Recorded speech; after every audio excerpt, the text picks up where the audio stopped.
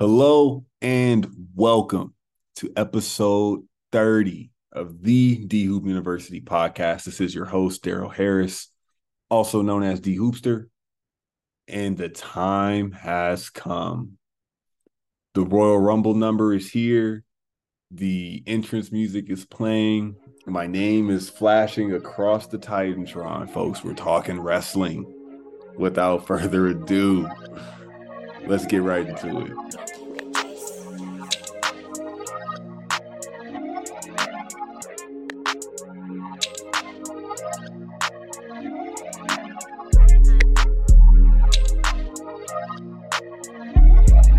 Who's ready for story time with D Hoopster, baby?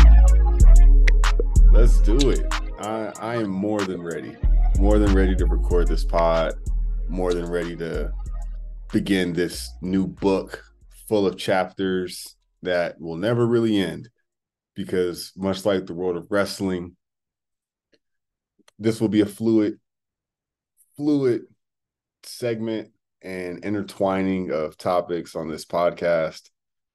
We are finally getting to my love of wrestling, which in the year of our Lord 2023 is on fire. The wrestling industry, the wrestling business, professional wrestlers themselves, everything is cooking. It's rolling on all cylinders. And I've been a lifelong fan. Backstory on me and my wrestling origins, which wasn't in the rundown, but I'm youngest of my generation, so I got all older brothers, sisters, siblings, cousins, everybody's older than me. But everybody knew Daryl likes wrestling. Daryl loves wrestling. Granny's gonna let him stay up till 11 o'clock on Monday nights because he gets to watch Raw. On Fridays, he's watching SmackDown in the living room. Leave him alone.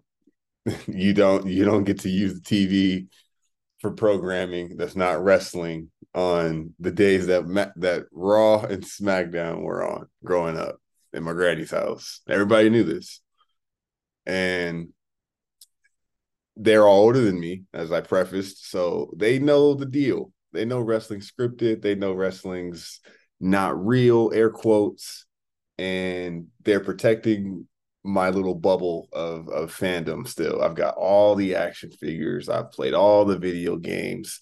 My video game history dates back to SmackDown, Just Bring It, which might have came out in 02, 03, 01 maybe. And what's crazy is I remember going to JCPenney at the Carson Mall, which for some reason had the game. But when my granny was driving still, I remember her going to give me that first game. That was my introduction. That might have been on PS1. Who knows now? But since day one, folks, I've been a wrestling fan. And I hit the cool mark around middle school where I was like, okay, I guess everybody's, banging on me for saying this is fake. I guess I should start getting into talking to girls or whatever else middle school nonsense is you're supposed to get into as a teenage boy. So we also have a long commute. So I'm gone for long hours of the day. I'm not home to watch wrestling as I used to be in elementary school, at basketball practice, or I'm at drama rehearsal, or, some other extracurricular. So I fall off from wrestling. I glossed right over how I found out Undertaker and Kane were the most frightening creatures that I had known to exist. That's another story I'll get to. But 2013 or so, I fall off of wrestling, but I've already fallen off, but I start using the Bleacher Report app around that time. And around that time, I'm also already versed in the podcast. I've shared this story about my podcast history before as well, that I was already listening to First and 10, which grew to become First Take, when they had audio links on the ESPN website and podcasting was an infant.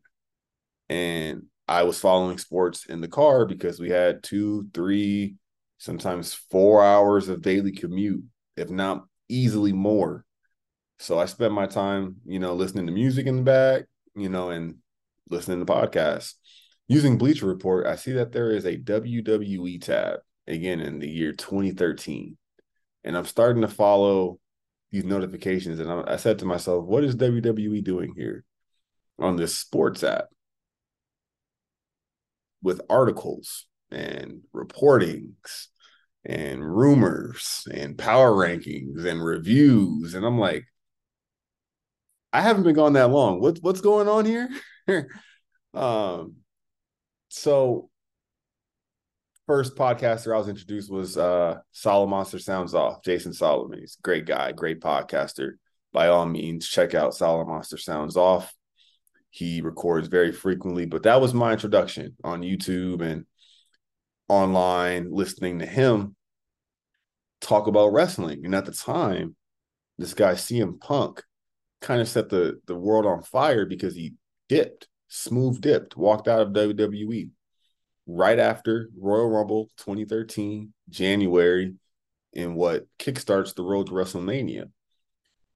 Long story short, CM Punk's departure paves the way for what was known as the Yes Movement, and Daniel Bryan main events WrestleMania that year in one of the fairy tale endings of WrestleMania. It was WrestleMania 30, 2013, New Orleans. He defeated Randy Orton and Batista in the main event to become the new unified heavyweight champion, even though Batista came back from his Hollywood departure, joining Guardians of the Galaxy, won the Royal Rumble match, and was supposed to be beloved.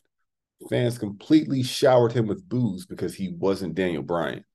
So CM Punk's exit, who was another main event talent, for a host of other reasons. We'll get into CM Punk on the next episode, where we're talking wrestling at least.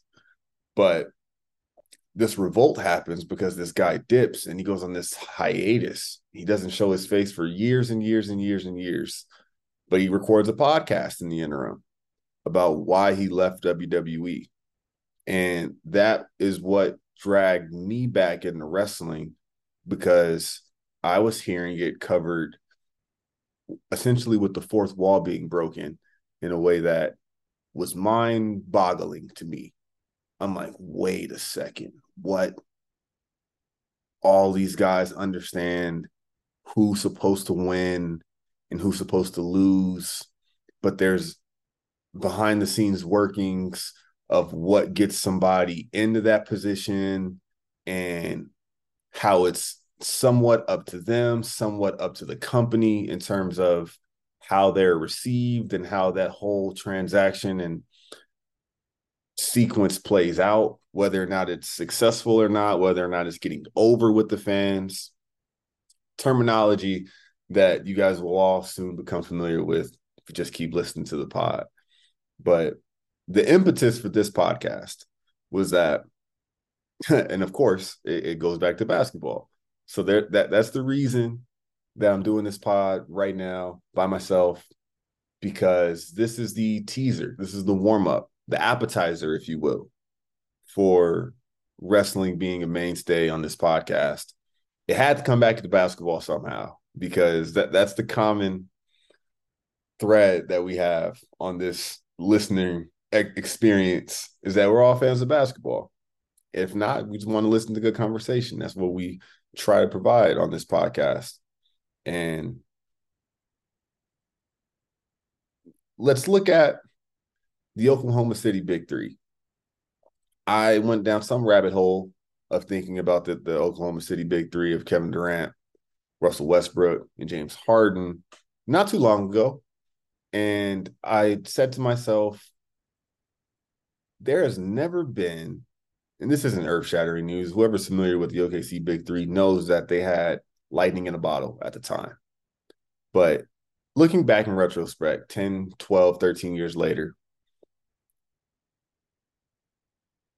I think you can say pretty definitively that three teammates with higher individual ceilings were never a part of the same team before, like they were in OKC. And at the time, we didn't know it. But Kevin Durant was the leader of that trio at the time. Russell Westbrook, starting point guard, kind of next in command. James Harden, as the sixth man, was clearly on the same level as those guys.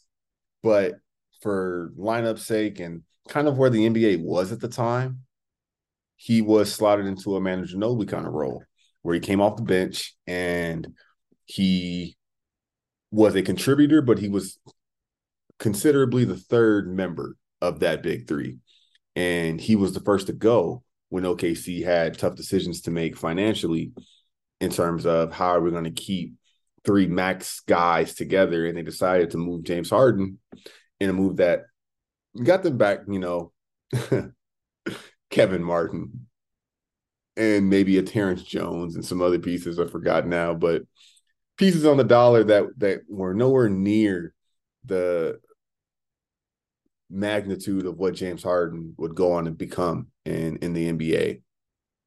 But what we had in those three guys were three guys who won MVPs, three guys who had been on the cover of NBA 2K, three guys with their own signature shoe, three guys who have led the league in scoring, three guys who, for my 2K analogies, which I love to make, three guys who have all been 96s, 97s at one point in time in their careers on NBA 2K. So we're saying that three guys were drafted in consecutive drafts to the same team that had best player in the league ceilings that they would go on to achieve.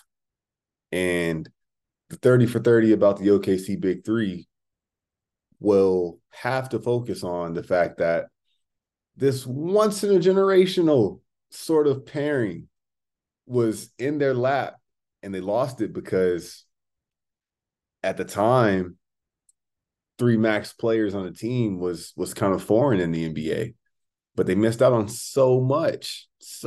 We'll literally never be able to fathom what was possible if that big three stayed together.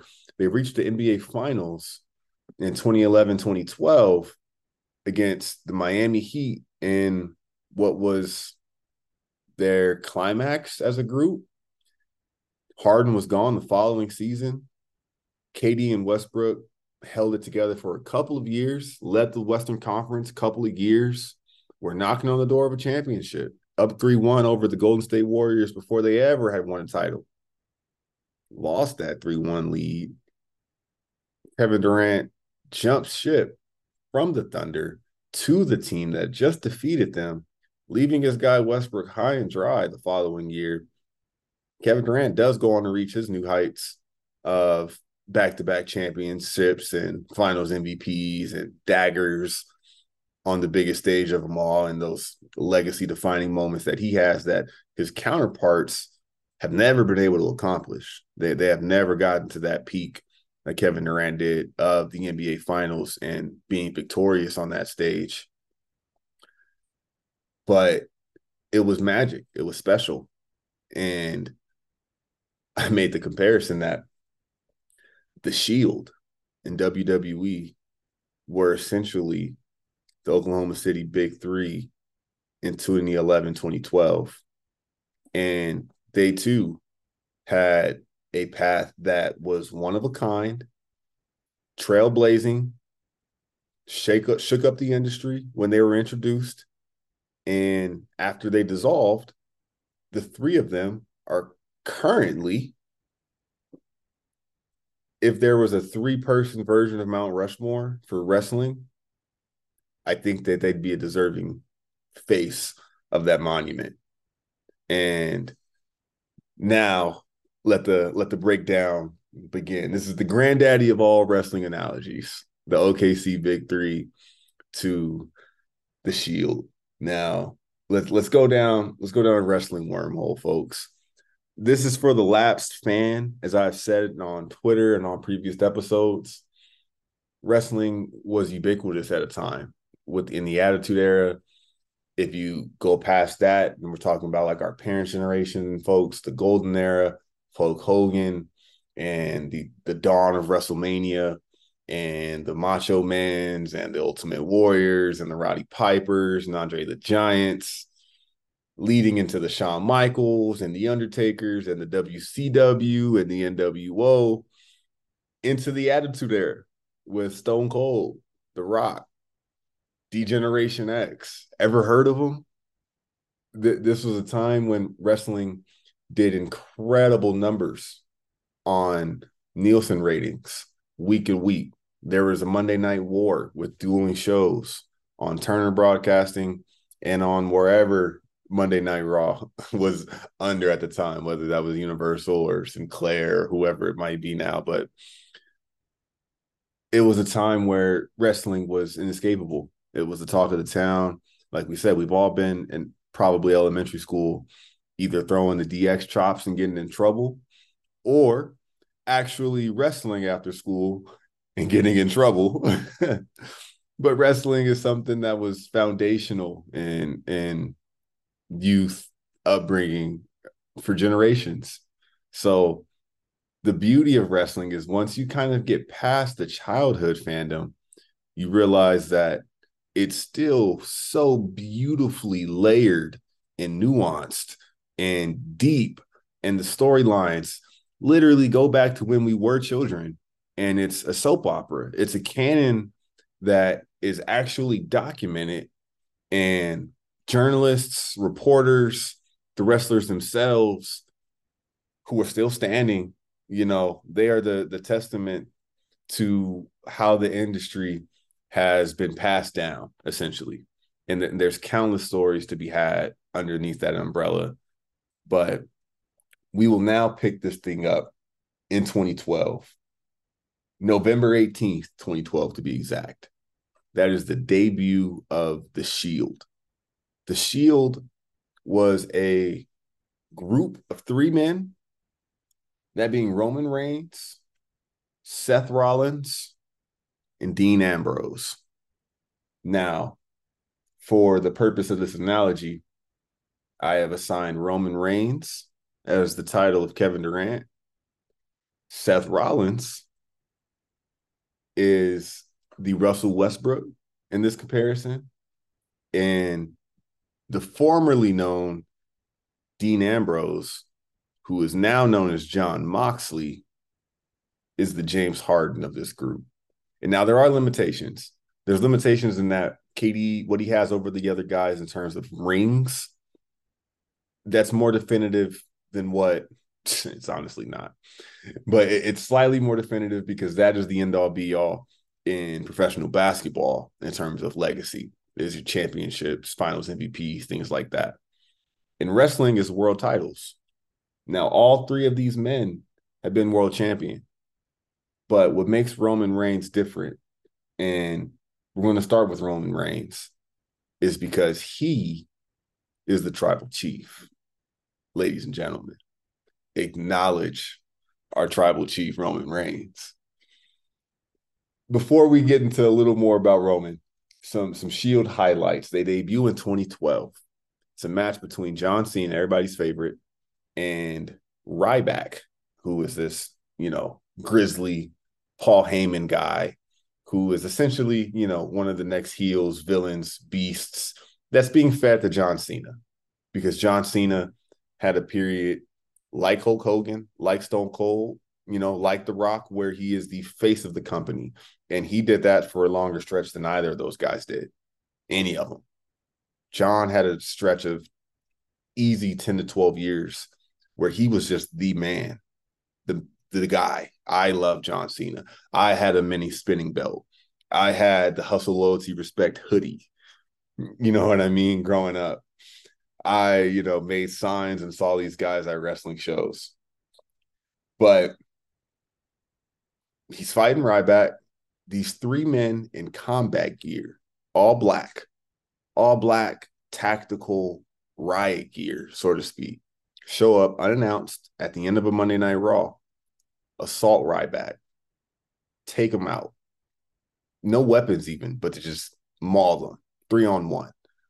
jump him, put him through the announce table, and on commentary, Michael Cole, shout out to Michael Cole, introduces these guys as they get in front of his face because this was just a blindside assault.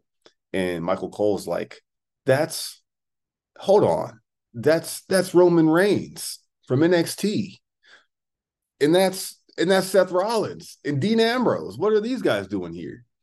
Now, NXT is a developmental branch of WWE. The art of professional wrestling has to be taught. You can be athletic and you can have charisma and you can have coordination, but if you don't know how to wrestle, how to take bumps, how to callous your body for the wrestling mat and the wrestling demands. They do this 365 days a year, folks. You start off training in the performance center, which is what we have now. This all evolved. The 2011-2012 version of NXT that these three guys all came out of, it's nothing like what it is today. We'll get into NXT today at a later date. I love NXT 2.0. Still serves a tremendous purpose and it produces great content. But in 2012, this is the foundational years of this new NXT black and gold era. Seth Rollins, in fact, was the very first NXT champion. And he entered WWE, the umbrella, and NXT. His former persona was Tyler Black in Ring of Honor, a separate wrestling promotion where he had already established a fandom. People know this guy can wrestle. They know he has, what it takes. So that's why he was the first NXT champion. Roman Reigns, on the other hand, is in Anoa'i. That, ladies and gentlemen, is the Samoan bloodline dynasty that has been in wrestling since the 70s. And even before that, starting with the Wild Samoans, this is the bloodline that encompasses Dwayne Johnson, The Rock, his dad, Rocky Johnson, his, Samoan, American Samoa counterparts, Pacific Islanders, the lineage of Yokozunas and Umagas and Rikishis and countless guys, like I said, through the 80s, 90s, 2000s. Roman Reigns, Joe Anoa'i, he's next up. There's no stopping him. This guy was a former college football player at Georgia Tech. He's jacked. He's next in line. He's got the hair. He's got the tribal tat. It was small at first. He had a lot of open space he went to fill up, but this was the guy, no doubt about it. He's walking those shoes. He has this blood in him. Dean Ambrose, on the other hand, he entered as the wild card. He had a wrestling background similar to Seth Rollins, also known as Tyler Black. He was known as Jon Moxley before he came into WWE and became Dean Ambrose. He wrestled in Japan. He wrestled in other companies like Ring of Honors as he was coming up. And he established himself as a hardworking, tough, blue-collar wrestler. So the three of these guys are now together. And they're called the Shield, referred to as the Hounds of Justice. They really showed up without a understanding of what their purpose was. And they were these anonymous hitmen that for a while were loosely associated with CM Punk, who at the time was a heel, bad guy, tyrant, who you didn't know what he was capable of behind the scenes, pulling strings. He also was wrapping up a 454-day title reign, which was the longest of the modern era. I reference that reign specifically because that will be Jesus. That will be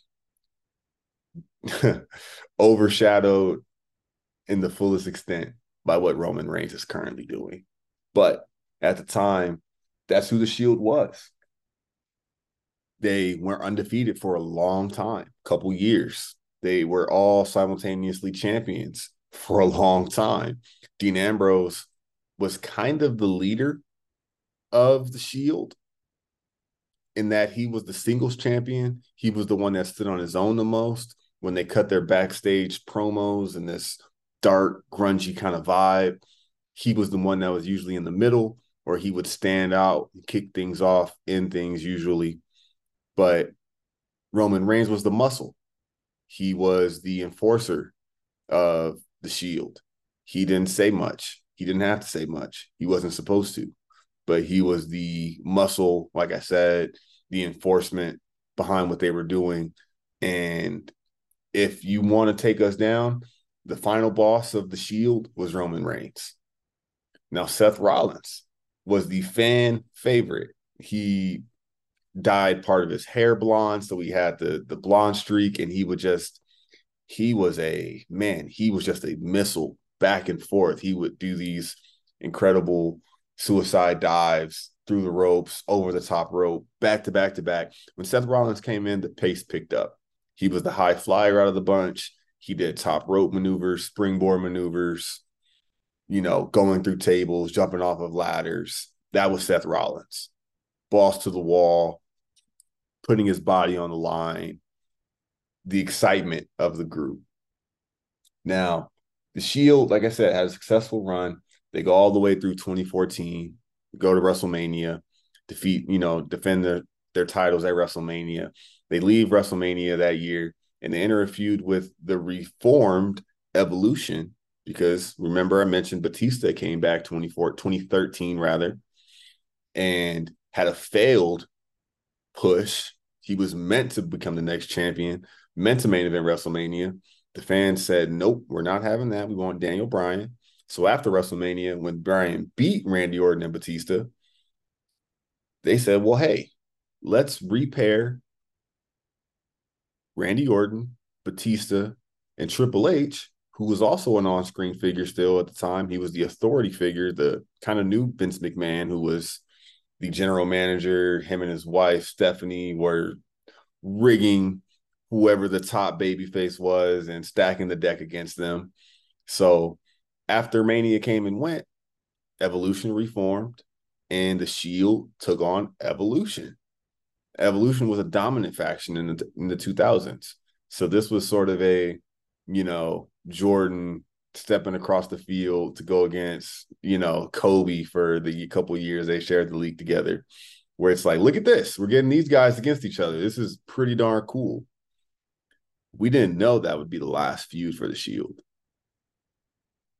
And it was, because after a pair of matches against each other, the Shield stood in the ring while some members of the Authority and Evolution were on the ramp, and they were bickering. Of course, they had a war of words. The Shield was telling them, come on, bring it down here, face us, come to the ring, let's fight again. Seth Rollins is holding a chair. And who would he strike with that chair? Spoiler alert, folks, it wasn't Evolution. He hit Roman Reigns in the back with the chair. Seth Rollins, the beloved one out of the group, the one that everybody was rooting for, turned to the dark side, stabbed his Shield brothers in the back, hit Roman with the chair, and then he hits Roman with the chair one time, and then he hits Dean Ambrose with the chair like 14 times. And we have the first line in the sand of the Shield drawn, and it's Seth is now the outcast. He has now joined the Authority. He has turned his back, like I said, on the Shield, and the darling trio of, like I said, the Hounds of Justice are no more, ladies and gentlemen. So this now puts a wedge in these guys for the first time. And the next month, Seth goes on to capture Money in the Bank, which is a ladder match stipulation where you win this match, you win this briefcase that's just good for 365 days for an impromptu title opportunity. Remember that. So the Shield breakup. Remember, Roman Reigns was always supposed to be the guy. He's the Anoa'i, the next generation of Anoa'i's walking. He also has cousins in the WWE at this time, Jimmy and Jay, the Usos. They are a tag team that have also been tearing it up on their own. They have not been linked in any way outside of the fact that, they were two main roster. They shared the main roster together and occasionally had matches together, but we didn't enter this on camera reality of them being family. And we wouldn't do that for years to come. Roman enters Royal Rumble 2014 with all the momentum behind him in terms of what the company wants. The year prior to this, 2013, when the Shield was still intact, Roman Reigns set a record for eliminations in the Royal Rumble, and the crowd was in love with this guy. This was before he ever talked for himself. This was before the Shield broke up. This is before he was a singles competitor, but that's the way things go in wrestling. Fans are fickle. They like things and want things when they want them. They don't want to be told what to want and enjoy. So the following year, the machines behind Roman Reigns, Royal Rumble comes. It's supposed to be his moment. They book him in what was a very lackluster way to win the Rumble, I will say. But they book him to win the Rumble. 12 months ago, the fans loved this guy. 12 months later, not only is he getting booed after winning the Royal Rumble, he's getting booed after winning the Royal Rumble with his cousin, Dwayne "The Rock" Johnson, next to him, raising his hand in the air. And there's this iconic capture of The Rock in the ring holding Roman's arm up, and you see his face puzzled. He's like, what the hell is going on? Why are they booing this guy out the ring? Why are they booing me? What's happening? And that's the case in point of wrestling fans having to control the narrative and, let their opinions be heard. They didn't want Roman to win like that. At the time, they still liked Daniel Bryan. They still liked other guys that, they used to like Roman organically, and now he was on his own and sort of struggling because he was the one that held on to all of the pieces of the Shield. He kept the music, he kept the entrance, except now we're giving him a microphone and he's saying cookie cutter lines and he's beating everybody. That gets old. That gets old very quickly. They were bigger fans of Ambrose while he was on his own because he had to fight adversity still. He was still beloved while being pushed down by the powers that be. So, doesn't matter. Roman's the guy they want to be the guy. So he gets the main event moment by winning the Rumble. He will now face Brock Lesnar, ladies and gentlemen, at WrestleMania 31 at Levi Stadium, San Francisco. Now, this match was just getting killed leading up to it for the push, the final push going into WrestleMania for these guys. They had these guys, Roman Reigns and Brock Lesnar, two guys who were 6'3", 6'4", 250, 60 pounds of jacked muscle and, old school wrestling bodies. They had these guys do a tug of war over the belt. And that was the last image you saw before WrestleMania. So rightfully so, fans were not happy to get this. Now, Sunday night rolls around, WrestleMania, Levi Stadium. Brock Lesnar and Roman Reigns steal the damn show. They go out there and give everybody what everybody loves, two big-ass guys going out there and really colliding. Just a real clash of titans. Brock Lesnar makes himself bleed the hard way. He's whooping Roman's ass. He has this iconic line where he's just giving him German suplex after German suplex, throwing this guy back and forth. He looks at the camera during the match and says, "Suplex City, bitch." And the dawn of Suplex City, which is a reference that Brock Lesnar held on to for a very long time. It ran its full course and it was worth it. But that moment was birthed in that match. So the two of these guys are having a slobber knocker. Shout out to Jim Ross, good old JR. Moment happens where they're both down in the middle of the ring. Championship's on the line. Guess whose music hits? Middle of the match. Seth freaking Rollins. Because remember, he won the Money in the Bank briefcase. So he won this briefcase, mind you, about 9-10 months prior. So he's been holding this briefcase with these black gloves and these, black tights that he wore, just saying, hey, it's only a matter of time before I get my hands on the WWE Championship. And mind you, none of the Shield have reached that plateau of becoming world champion yet because they were together up until now. So Roman Reigns always was supposed to be that guy. Is in the main event. He's billed, not Seth, but Seth Rollins runs down this long ass ramp at Levi Stadium, sprinting, holding the briefcase, runs in there, hands it to the referee. We had never seen this, folks. We had never seen a cash in at WrestleMania. We had also never seen a cash in during a singles match. And this is at a time where there was about 9-10 years of cash-ins because the Money in the Bank was created at WrestleMania 21 in 2005. This is 2013, 2014 now. 2014 to be exact, where Seth is cashing in this briefcase at WrestleMania in the middle of a match. The 90 seconds after that are just beauty. There's a false finish to where you think he's going to stomp Brock. Brock vaults him into the air, catches him for an F5. Brock gets speared with Seth on his shoulders by Roman Reigns. Seth falls. He runs, bounces off the ropes, curb stop to Roman Reigns, pins Roman Reigns. 1, 2, 3, bell rings. Ladies and gentlemen, Seth Rollins is your new WWE champion.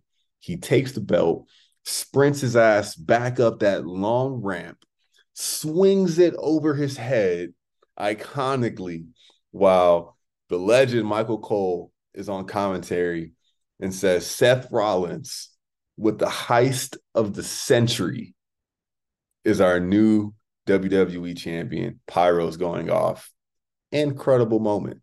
So Seth Rollins, the first NXT champion, becomes the first member of the Shield to become world champion. And what was a plot twist to everybody involved.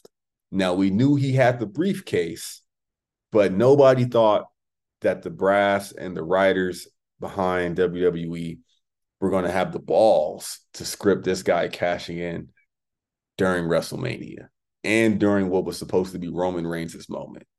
So now we have this pretty beautiful, situation where Seth is a heel. He's a bad guy. He's got these two henchmen, Joey Mercury and Jamie Noble, and they do all of his lickings. You know what I mean? He's just this evil guy, evil laugh. Ha Roman. Ha Dean. I got the champ. You guys kiss my ass, so to speak. Now, everything's going good. Eventually, Seth Rollins tears his ACL. This is the reality of wrestling. Injuries are a real thing.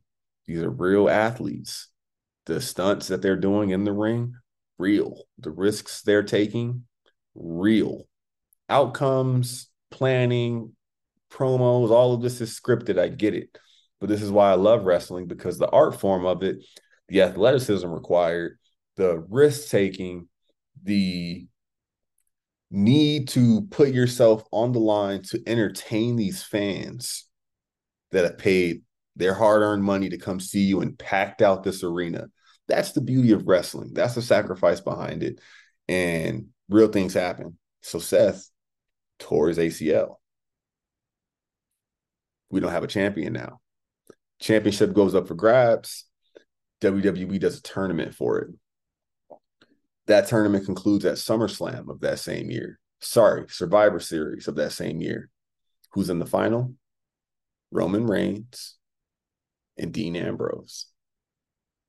I almost forgot that final was Roman and Dean, but it was. It was Roman and Dean Ambrose. So like we said, guys, the Shield was their moneymaker for some years. And all signs were pointing to these three guys are going to be the faces of our company. We just have to play our cards right. Similar to how OKC had this three of, oh my God, these are all world players. I can't believe we have these three guys all together. Our ceiling is championship or bust. So Seth Rollins is out of the picture. You've got to replace him as champion. You have Roman and you have Dean, who emerged as the final two from this tournament. Now, a lot of people were pulling for Dean that night. I was even closet pulling for Dean myself. But they did a good thing with Roman Reigns where they put him against the authority. They finally stopped. Roman was saying stuff around this time like suffering succotash. He was, making these big dog jokes.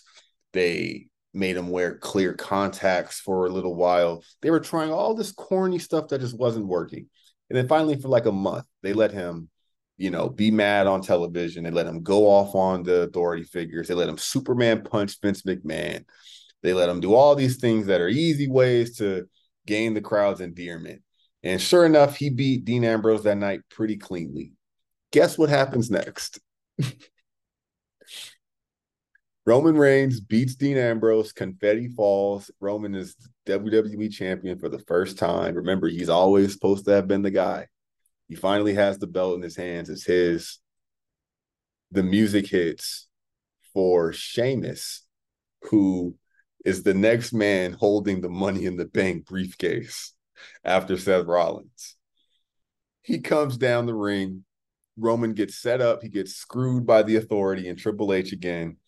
And Sheamus kicks his head off, takes his title that night. Roman's champion for all of 30 minutes, 30 seconds rather. And he's now having the chase again. So Dean kind of gets put on the back burner again. And Roman is now chasing to get his title back again. Fast forward a couple months later, he wins the title.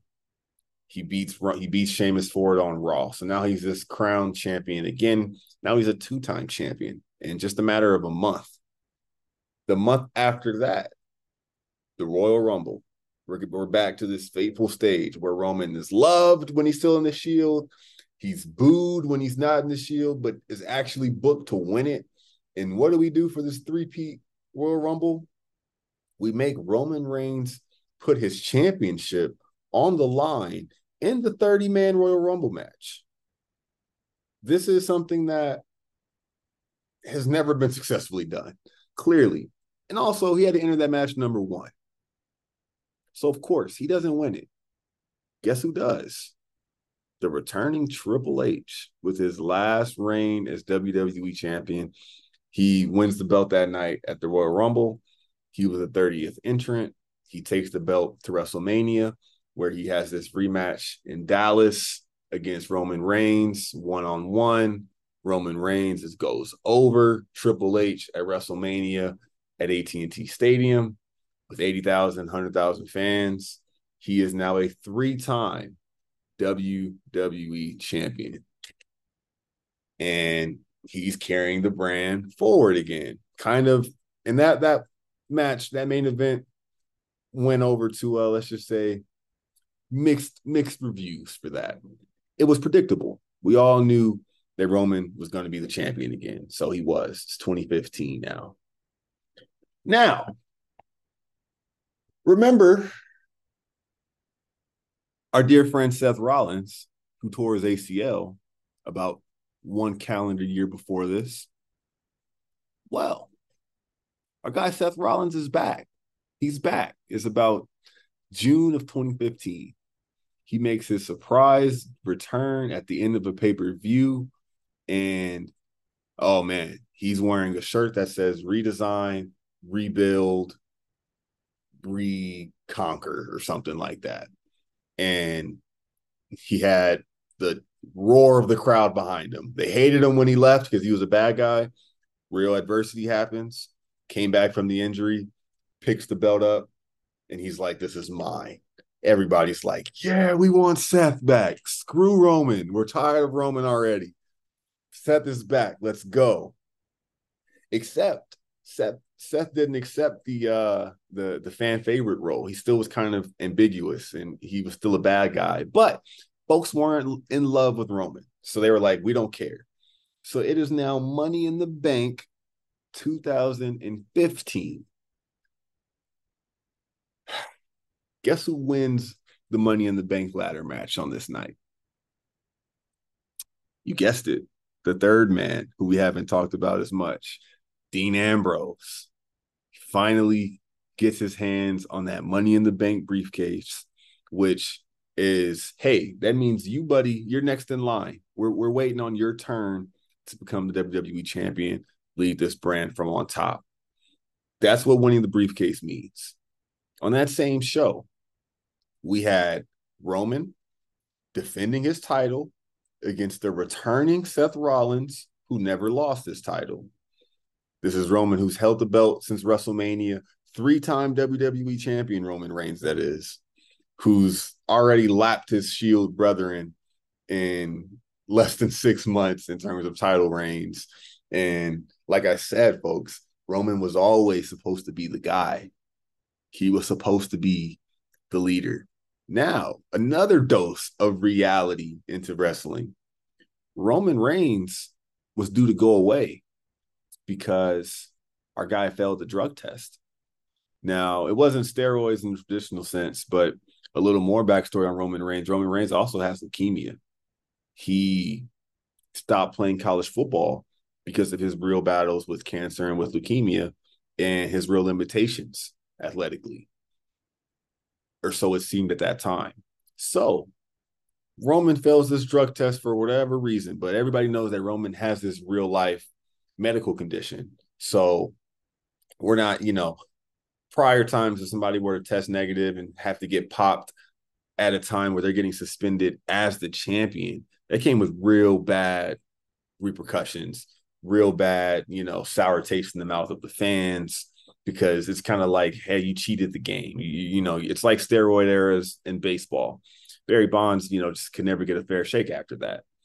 But this happens to Roman. He fails the drug test for whatever reason, and we know that he's probably going on a little hiatus. Didn't mean that he had to lose, but Seth Rollins pins Roman Reigns in the main event of Money in the Bank 2015 clean and becomes the new WWE heavyweight champion again. Second time for Seth Rollins. It's a triumphant return of this injury arc where he made it back to the mountaintop. He wins the belt. Ref hands him the belt. He smacks his right knee, looking at the audience, and he's like, I'm back, baby. Let's go. Guess what happens? Dean Ambrose's music hits. Dean Ambrose, the third man of the Shield, 2 years after the Shield, or only a year and some change fully after the Shield dissolved. Dean Ambrose comes out, and remember I told you that Seth hit Dean with that chair about 15 times? The bad blood after the Shield breakup was between Seth and Dean Ambrose. It wasn't between Roman and the other guys. Roman went on to become the guy. So now Seth wins. Remember I told you he didn't embrace the fan favorite role because he wasn't supposed to be that role yet. He won, and they were booking Dean Ambrose, who came down the ring, cashed in his Money in the Bank briefcase, pinned Seth Rollins the same way Roman lost his belt right after winning it. Seth loses his belt right after winning it, and Dean Ambrose becomes WWE champion for the first time ever. And on this one night, ladies and gentlemen, Money in the Bank 2015, all 3 members of the Shield were at one time WWE champion. Very poetic, very long-term story booking, a great ending to that pay-per-view. Wonderful story told, years and years of story and booking in real life, all stirred together to create that moment. And Dean is now on top. Like everybody had wanted for Dean at that time, because Dean's always just been the no frills guy. I'm not going to go jump off all the ropes. I'm not going to, put on all these flashy colors. I'm going to wear a tank top and I'm coming down there to fight. So Dean's now the guy. He gets his run with the belt 2015, and a brand split ensues. They kind of separate these guys a little bit, and Dean never reaches the individual highs that Seth Rollins hits on the other brand, and that Roman Reigns is a lock for, because he will always be presented that way, because that's the company's mission. Roman Reigns, without fighting for the championship, he goes on, like I said, he main evented WrestleMania 31 against Brock, where Seth cashed in. He main evented 32 against Triple H, won the belt. Guess what? The following year, he was in the main event again, and it wasn't even for the title. He was the second person to defeat Undertaker at WrestleMania. Another mixed opinion decision, but a decision that did great things for Roman Reigns, because the Undertaker was reaching the end of his career. At the end of that match, he took his jacket, he took his hat and his gloves, and he left it in the middle of the ring. And it was what we were all left with to believe was the last time we were going to see the Undertaker wrestle. The next night on Raw, the Roman Reigns walks out showered with booze, incredible heat. And he says one sentence. He says, "This is my yard now." Drops the mic. Everybody's killing this guy. They hated it, but it was great. It was great stuff for Roman. He finally kind of hit a point where he was in gear. He was in gear. And I'm sure that there was another title run for him soon after. I'm going to fast forward because those were the highlights of the Shield and the three of those guys run while they were still together in WWE. Now, mentioned how Dean Ambrose struggled to find himself. Dean Ambrose eventually had a depressive state in WWE. He wasn't happy. He wasn't happy with his placement, his positioning, his booking, his direction. His ideas weren't being received. And he says, "All right, guys, well, screw this, man. I think I'm done here. I honestly think I'm done here." And, you know, the internet wrestling community is aware of contractual things. And we know that, all right, Dean's contract is up. By all accounts, he's done. We're not going to see any more Dean Ambrose on WWE TV. And this is at a time where he's, been a fixture for 6 or 7 years. So that was, shaky territory where it was, wow, all right, this thing's really evolved. What a time, man. It's never coming back, in terms of the Shield. And that's why I give him the James Harden comparison, because James Harden was the first person out of OKC. When push came to shove, they made a move where they got rid of Harden, and Harden went on to find himself elsewhere and reach even greater ceilings, foreshadowing about Dean Ambrose, who we now know and refer to and love as Jon Moxley. So we're getting back into Mox in just a little bit. But sticking with Roman, because we're going to kind of tie up why this analogy sticks. And it's going to serve as my introduction of where the current wrestling landscape is. Then we're going to call it a day on this pod. But I gave Roman the KD comparisons because if you guys haven't been able to follow me now, Roman was the guy.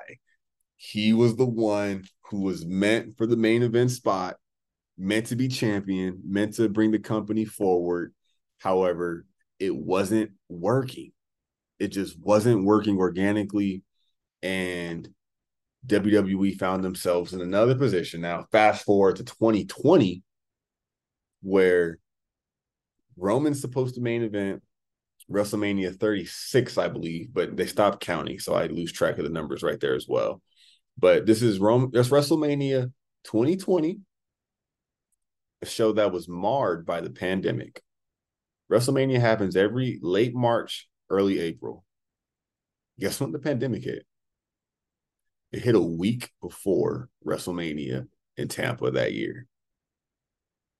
Roman was scheduled to defend. Actually, Roman was not the champion. He was going to face Goldberg, who just returned to WWE. Goldberg from WCW fame, Battle of the Spears. He was going to face Goldberg in the main event of WrestleMania. This is a note in history from our wrestling fans who are listening that nobody brings back up. Nobody ever does. Because without this natural sequence of events, we never get to where we are today with our tribal chief, Roman Reigns. It doesn't happen because it wouldn't have happened. The course would have been completely altered.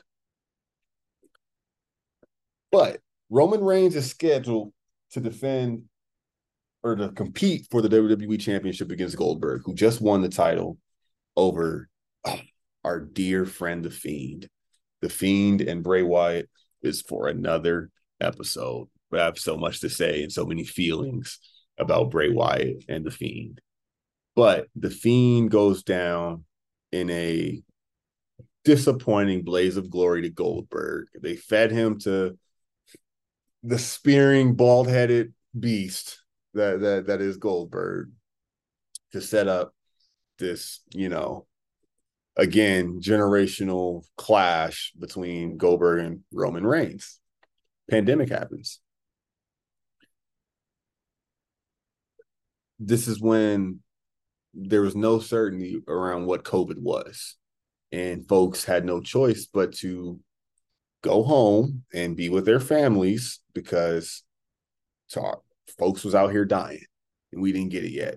Remember, I said this, Roman has leukemia in real life.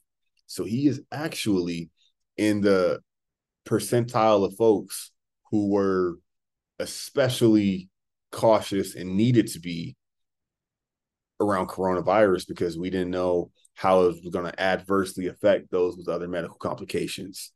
So Roman stood nothing to risk by being exposed to everybody in the company and the traveling that they were having to do at the time because he's got a real life medical complication that we can't play with. He also just had twin kids, and Roman now has 5 of these guys. Roman's got 5 kids, but he just had twins before WrestleMania that year when the pandemic started. And for him, it was a no-brainer that, hey, WrestleMania is next week. I know I can't do it. I got to go home. I got to protect my health. I got to be there for my newborns. I got to be there for my wife who just delivered. And we have no idea what the future holds right now. So Roman pulls out of this main event for WrestleMania. That WrestleMania goes on to be one of the most bizarre of all time. Probably the most bizarre of all time. It's held in a studio in an empty warehouse in Connecticut, where they reset whatever that main event was supposed to be. Somebody else ends up winning the title. Title ends up going to Braun Strowman, this big guy. The pandemic era changed wrestling. Wrestling was one of the only forms of sports, of entertainment, of television that powered right through the pandemic. Didn't take a day off. Didn't take an episode off of content. It took them a month or so to kind of find their groove. That's for sure. It was very cringy stuff happening for a little bit. But once they figured out that they could simulate noise, they could simulate the appearance of fans, they could keep this thing going. They figured out how to. And the ball kept rolling with WWE. Fast forward to SummerSlam of that year, about 4 or 5 months later, Braun Strowman is defending that belt that he won, that Roman was meant to win, against Bray Wyatt again at SummerSlam in a swamp match. This swamp match goes to a no contest because guess who showed up? Roman Reigns. About 4 or 5 months into the pandemic, we see Roman for the first time. Had no idea when we were going to see Roman again because, like I said, this pandemic had reached no version of certainty. It wouldn't for years until after it happened. Roman shows up, surprise to us all. Mind you, at this time, WWE, they figured out what they were doing. They were airing shows remotely in one building. There was contact tracing and there was daily testing and there was all of these things to at least set up some kind of border and parameters behind how they were operating and keeping people safe. Roman was now confident that this was going to work. He comes back, breaks up this championship match. The show ends with no result. He has a shirt that says, "Wreck everyone and leave." That's what he did. The next week, they announced that there's going to be a triple threat match for the title with Bray, Braun, and Roman, because we need a champion. We need a winner. Roman just came and messed up all of our plans. Roman wins that triple threat match. He wrecks these two guys, pins them, and he leaves. He has the championship. The next time we see Roman Reigns on television, on Friday Night SmackDown, we see Roman. He says a little something quickly into the microphone. The microphone pans out, and you see this man, Paul Heyman. Paul Heyman is a lifer in this industry as well. Founder of ECW and promoter of ECW. He introduced Brock Lesnar as the next big thing in the early 2000s. He managed CM Punk when he went on to have his record-breaking reign of 454 days. He went to manage Brock Lesnar when he beat The Undertaker for the very first time at WrestleMania. Paul Heyman is a harbinger of things to come.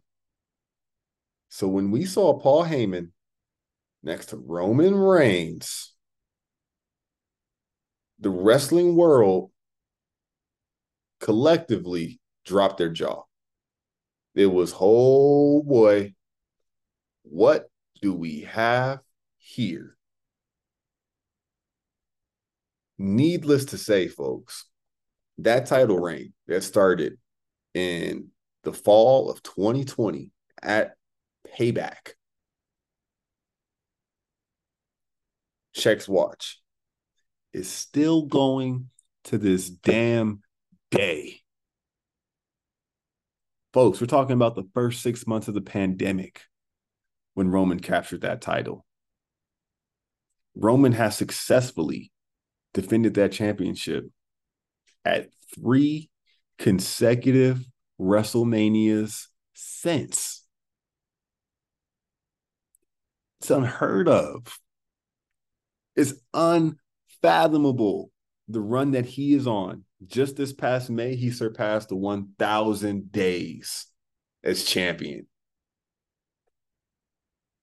I mentioned the CM Punk record-breaking run from 2011 to 2012 in what was known as the Summer of Punk, in what is my personal favorite match of all time that started that feud.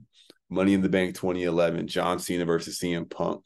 Punk wins the title. He walks out, comes back months later, wins this title again, holds it for a year and about 2-3 months. And it was a historic championship reign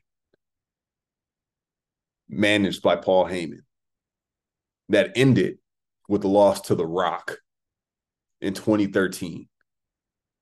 The Rock, or in 2012, The Rock went on to lose that championship to John Cena in the main event of WrestleMania. Roman Reigns' current title reign is damn near 3 times as long as that. It's going on 3 times as long. This is more than uncharted territory, folks. This is territory that we never thought we would see as a wrestling community. Somebody holding the title for over 1,000 days. Hasn't been done since before there was a WrestleMania. The first WrestleMania was in 1985. And guess what, folks? Roman's holding that belt firmly right now. And not only, I remember we spoke all this time about how Roman was supposed to be the guy. He was always supposed to be the guy, but it just wasn't clicking.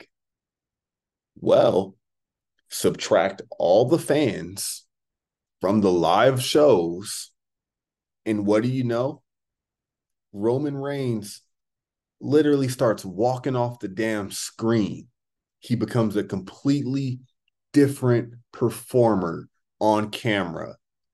It's as if John Cena said this perfectly. I'd hate to try and steal these words and pass them off his mind. But he said that in that pandemic era, we realized, and John knows his acting, he said, we realized that Roman Reigns is meant for film. He's a performer that's meant for the big screen. Now, the live television screen is a completely different beast that he has now learned to conquer as well. But it was that year plus stretch where he was getting that title reign off the ground, where there was no fans in the building, and they told this family-oriented storyline with him and his cousins, the Usos, and the formation of the bloodline that has absolutely transcended wrestling right now and has brought the company to new heights financially. It has pushed the borders globally. It is pushing the bar digitally, shattering numbers that previously stood for the company in terms of benchmarks and how successful they could be. Roman's blown this game open. It's insane, folks. I finally had to, describe this in all of its proper context. I gave him a shout out on the last episode with Terrell. I said, shout out to the Tribal Chief, because it's ridiculous, folks. And we're going to get into some of the peaks and the highs of the Bloodline storyline when I get Quest on here, because it has given us, oh my Lord, it has given us the best stories I've ever seen told in wrestling. I've been watching since I was 5. And we're getting, in my opinion, bar none, the best stuff I've ever been treated to without the benefit of hindsight and nostalgia. It's insane. It's completely objective. I'm not making this up. I'm not capping. I am conveying this to the lapsed fan, that what Roman has done in the past 3 years in one consecutive title reign that hasn't ended is unlike anything you've fathomed for the world of wrestling. I've seen this man during this run at SummerSlam 2021 against John Cena.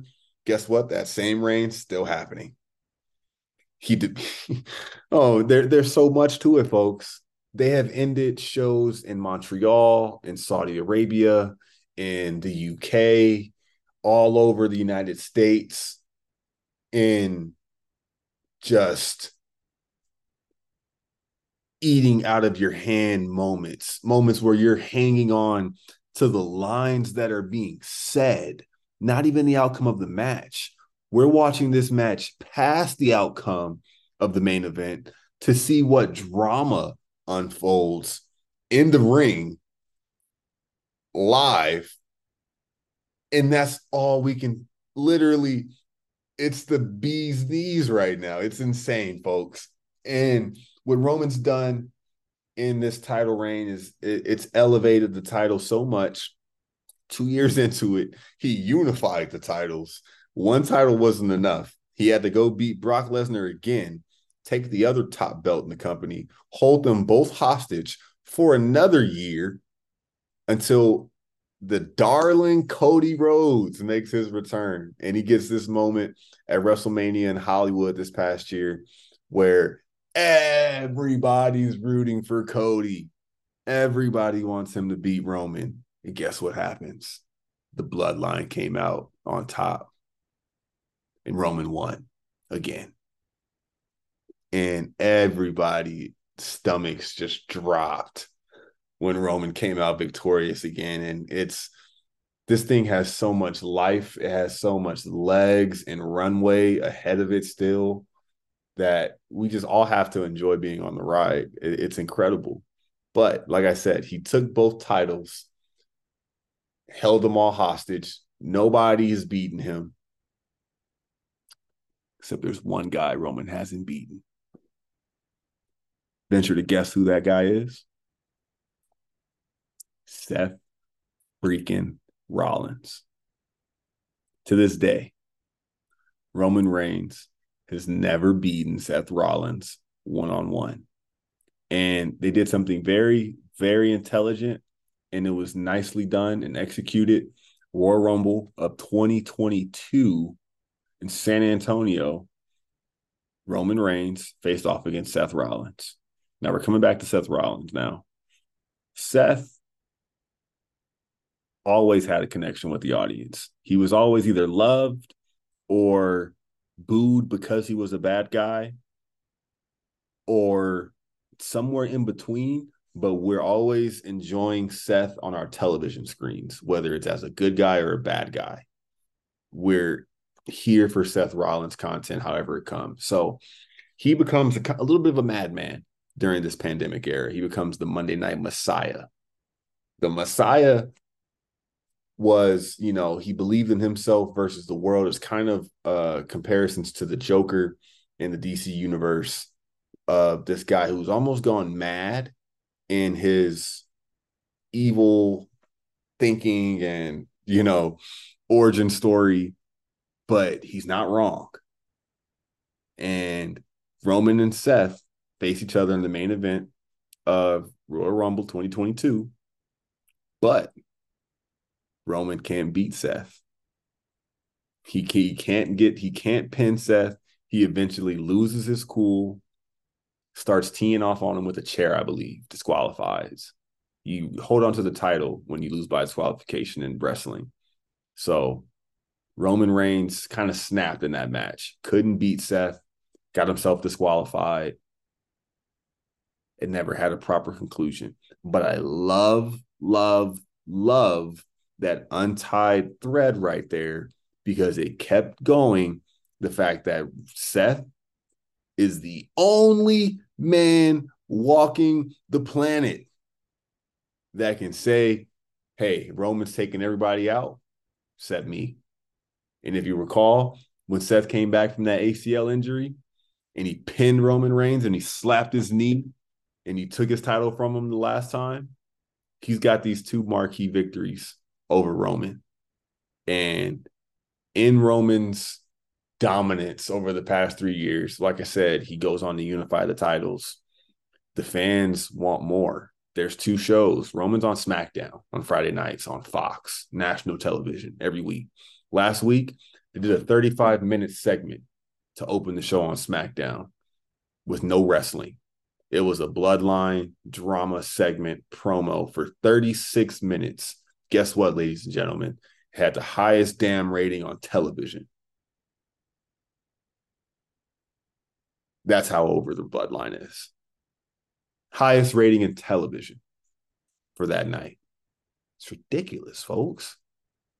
So the need is stronger than ever on the other brand that, hey, we need a championship. Because Roman, I get it, he's a champion for both brands, but Roman's box office. Roman defenses are like Muhammad Ali fights. They're like Floyd Mayweather fights. You're getting one every 4 or 5. It's not that long, but you're getting Roman title defenses few and far between because he's earned it.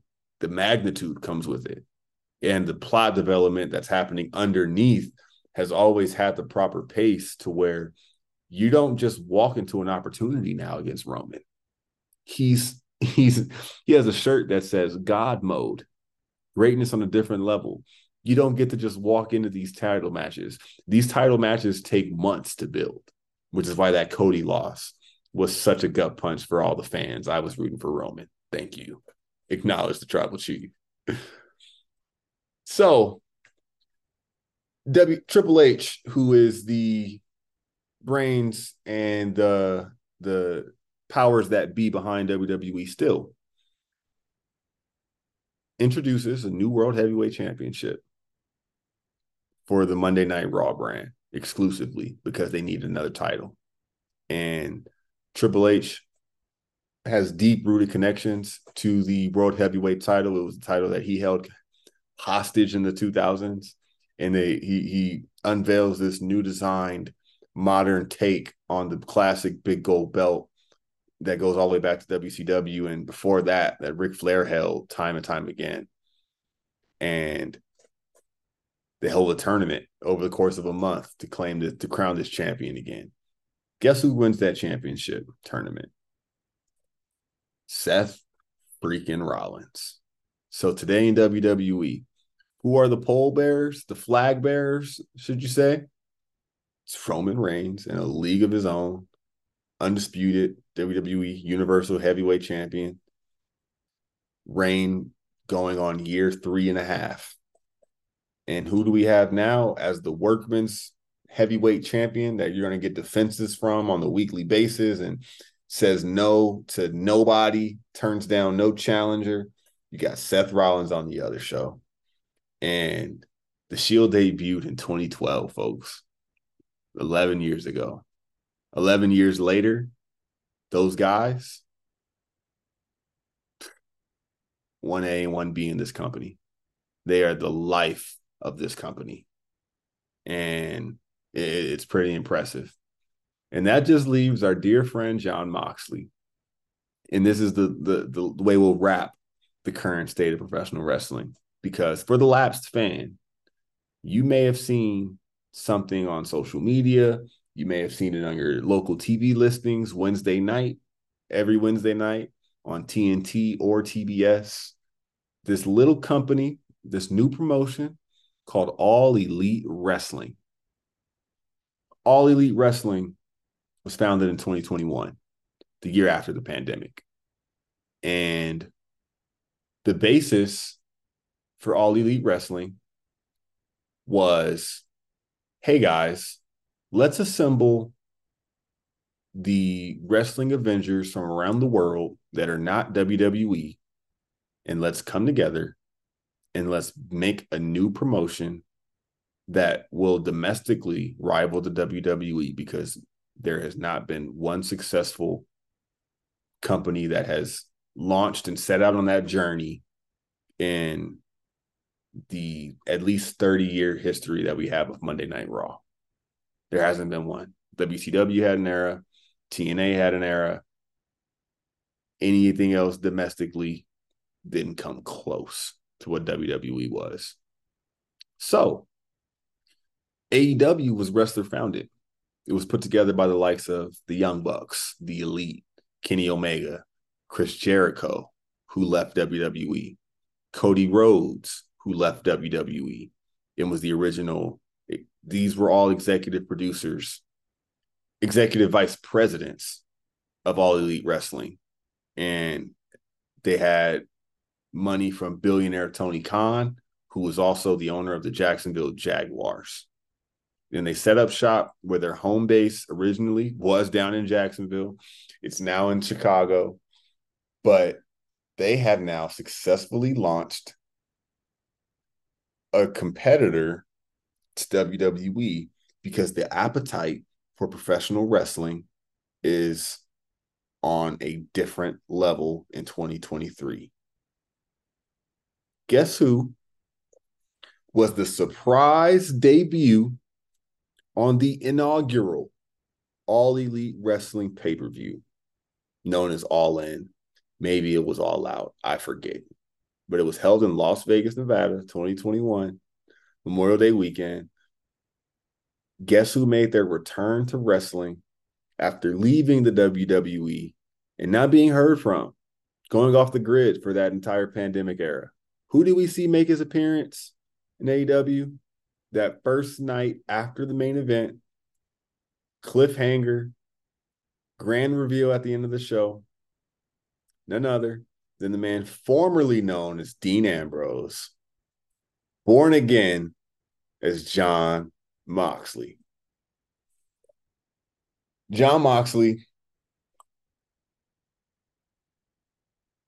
took everything that Dean Ambrose was and he went over it in erasable marker, permanent ink. He said, all right, Dean Ambrose is built off being tough, built off a love for pro wrestling, built off of real discipline and, grit and passion for this business. Let's turn that up to 150, because Jon Moxley is just an ultimate badass in a world of, gimmick wrestling and We've seen every personality there is to see. The fact that Jon Moxley went on to become the second AEW World Champion and I believe had the longest reign. And he's also now a 3-time AEW World Champion, has the most reigns, period, ever, and currently has the best record in AEW. The fact that we saw him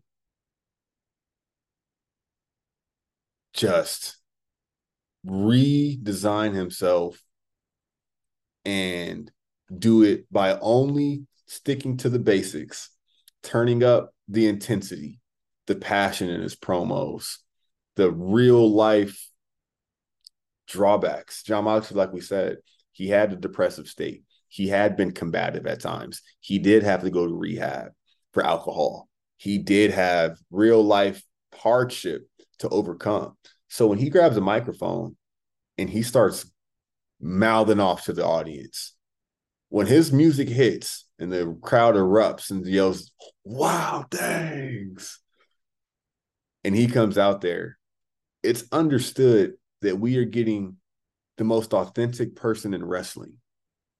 How he accomplished that is only a testament to Jon Moxley. But when we see him, we know that this is essentially, the next closest thing to just a Stone Cold that we have. And he's nothing like what that Stone Cold was. There's nothing funny about Jon Moxley. But when you're getting out there, you're getting a badass. You're getting a person that will bleed. You're getting a person that will get hurt, person that will go through whatever it takes and take it and keep on walking to carry the flag of professional wrestling, not just AEW.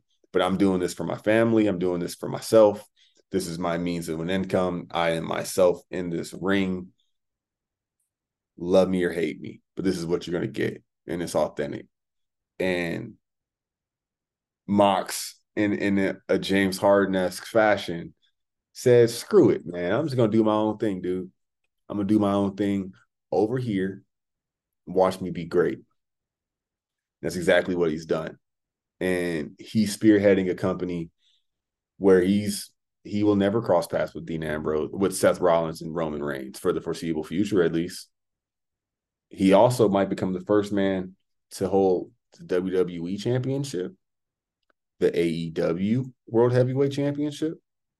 And he just alluded that his next on his list is the New Japan Pro Wrestling IWGP Heavyweight Championship, which if he were to pull off that three-peat, which I think he will be the first man in professional wrestling to do that.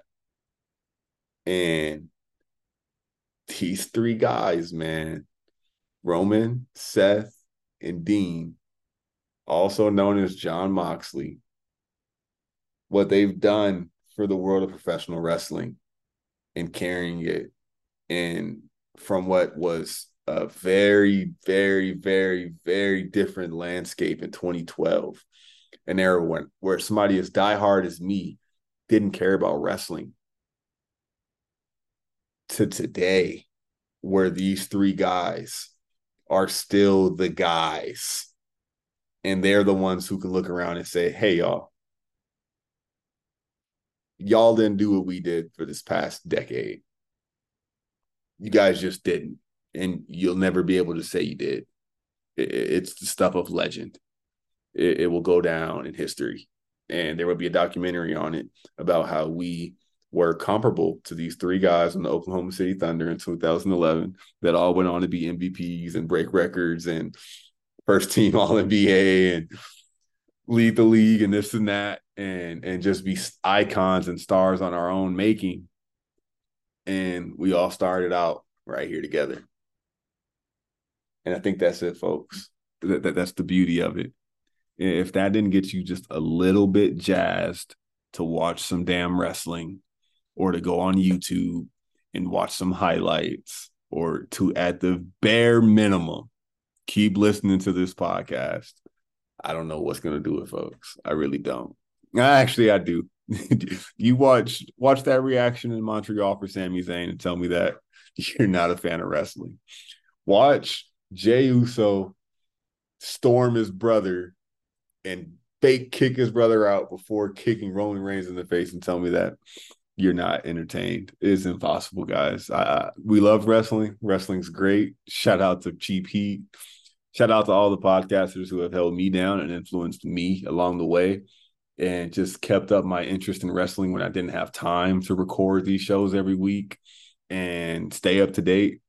But it happened all for a reason, folks. And that's without question. And I've got a Monday Night Raw to get to and digest. So I'm going to get off of here. But it's been fun. It's been real. Oh, man, we did this whole podcast without mentioning L.A. Knight. Yeah, but we will soon enough. Till next time, folks.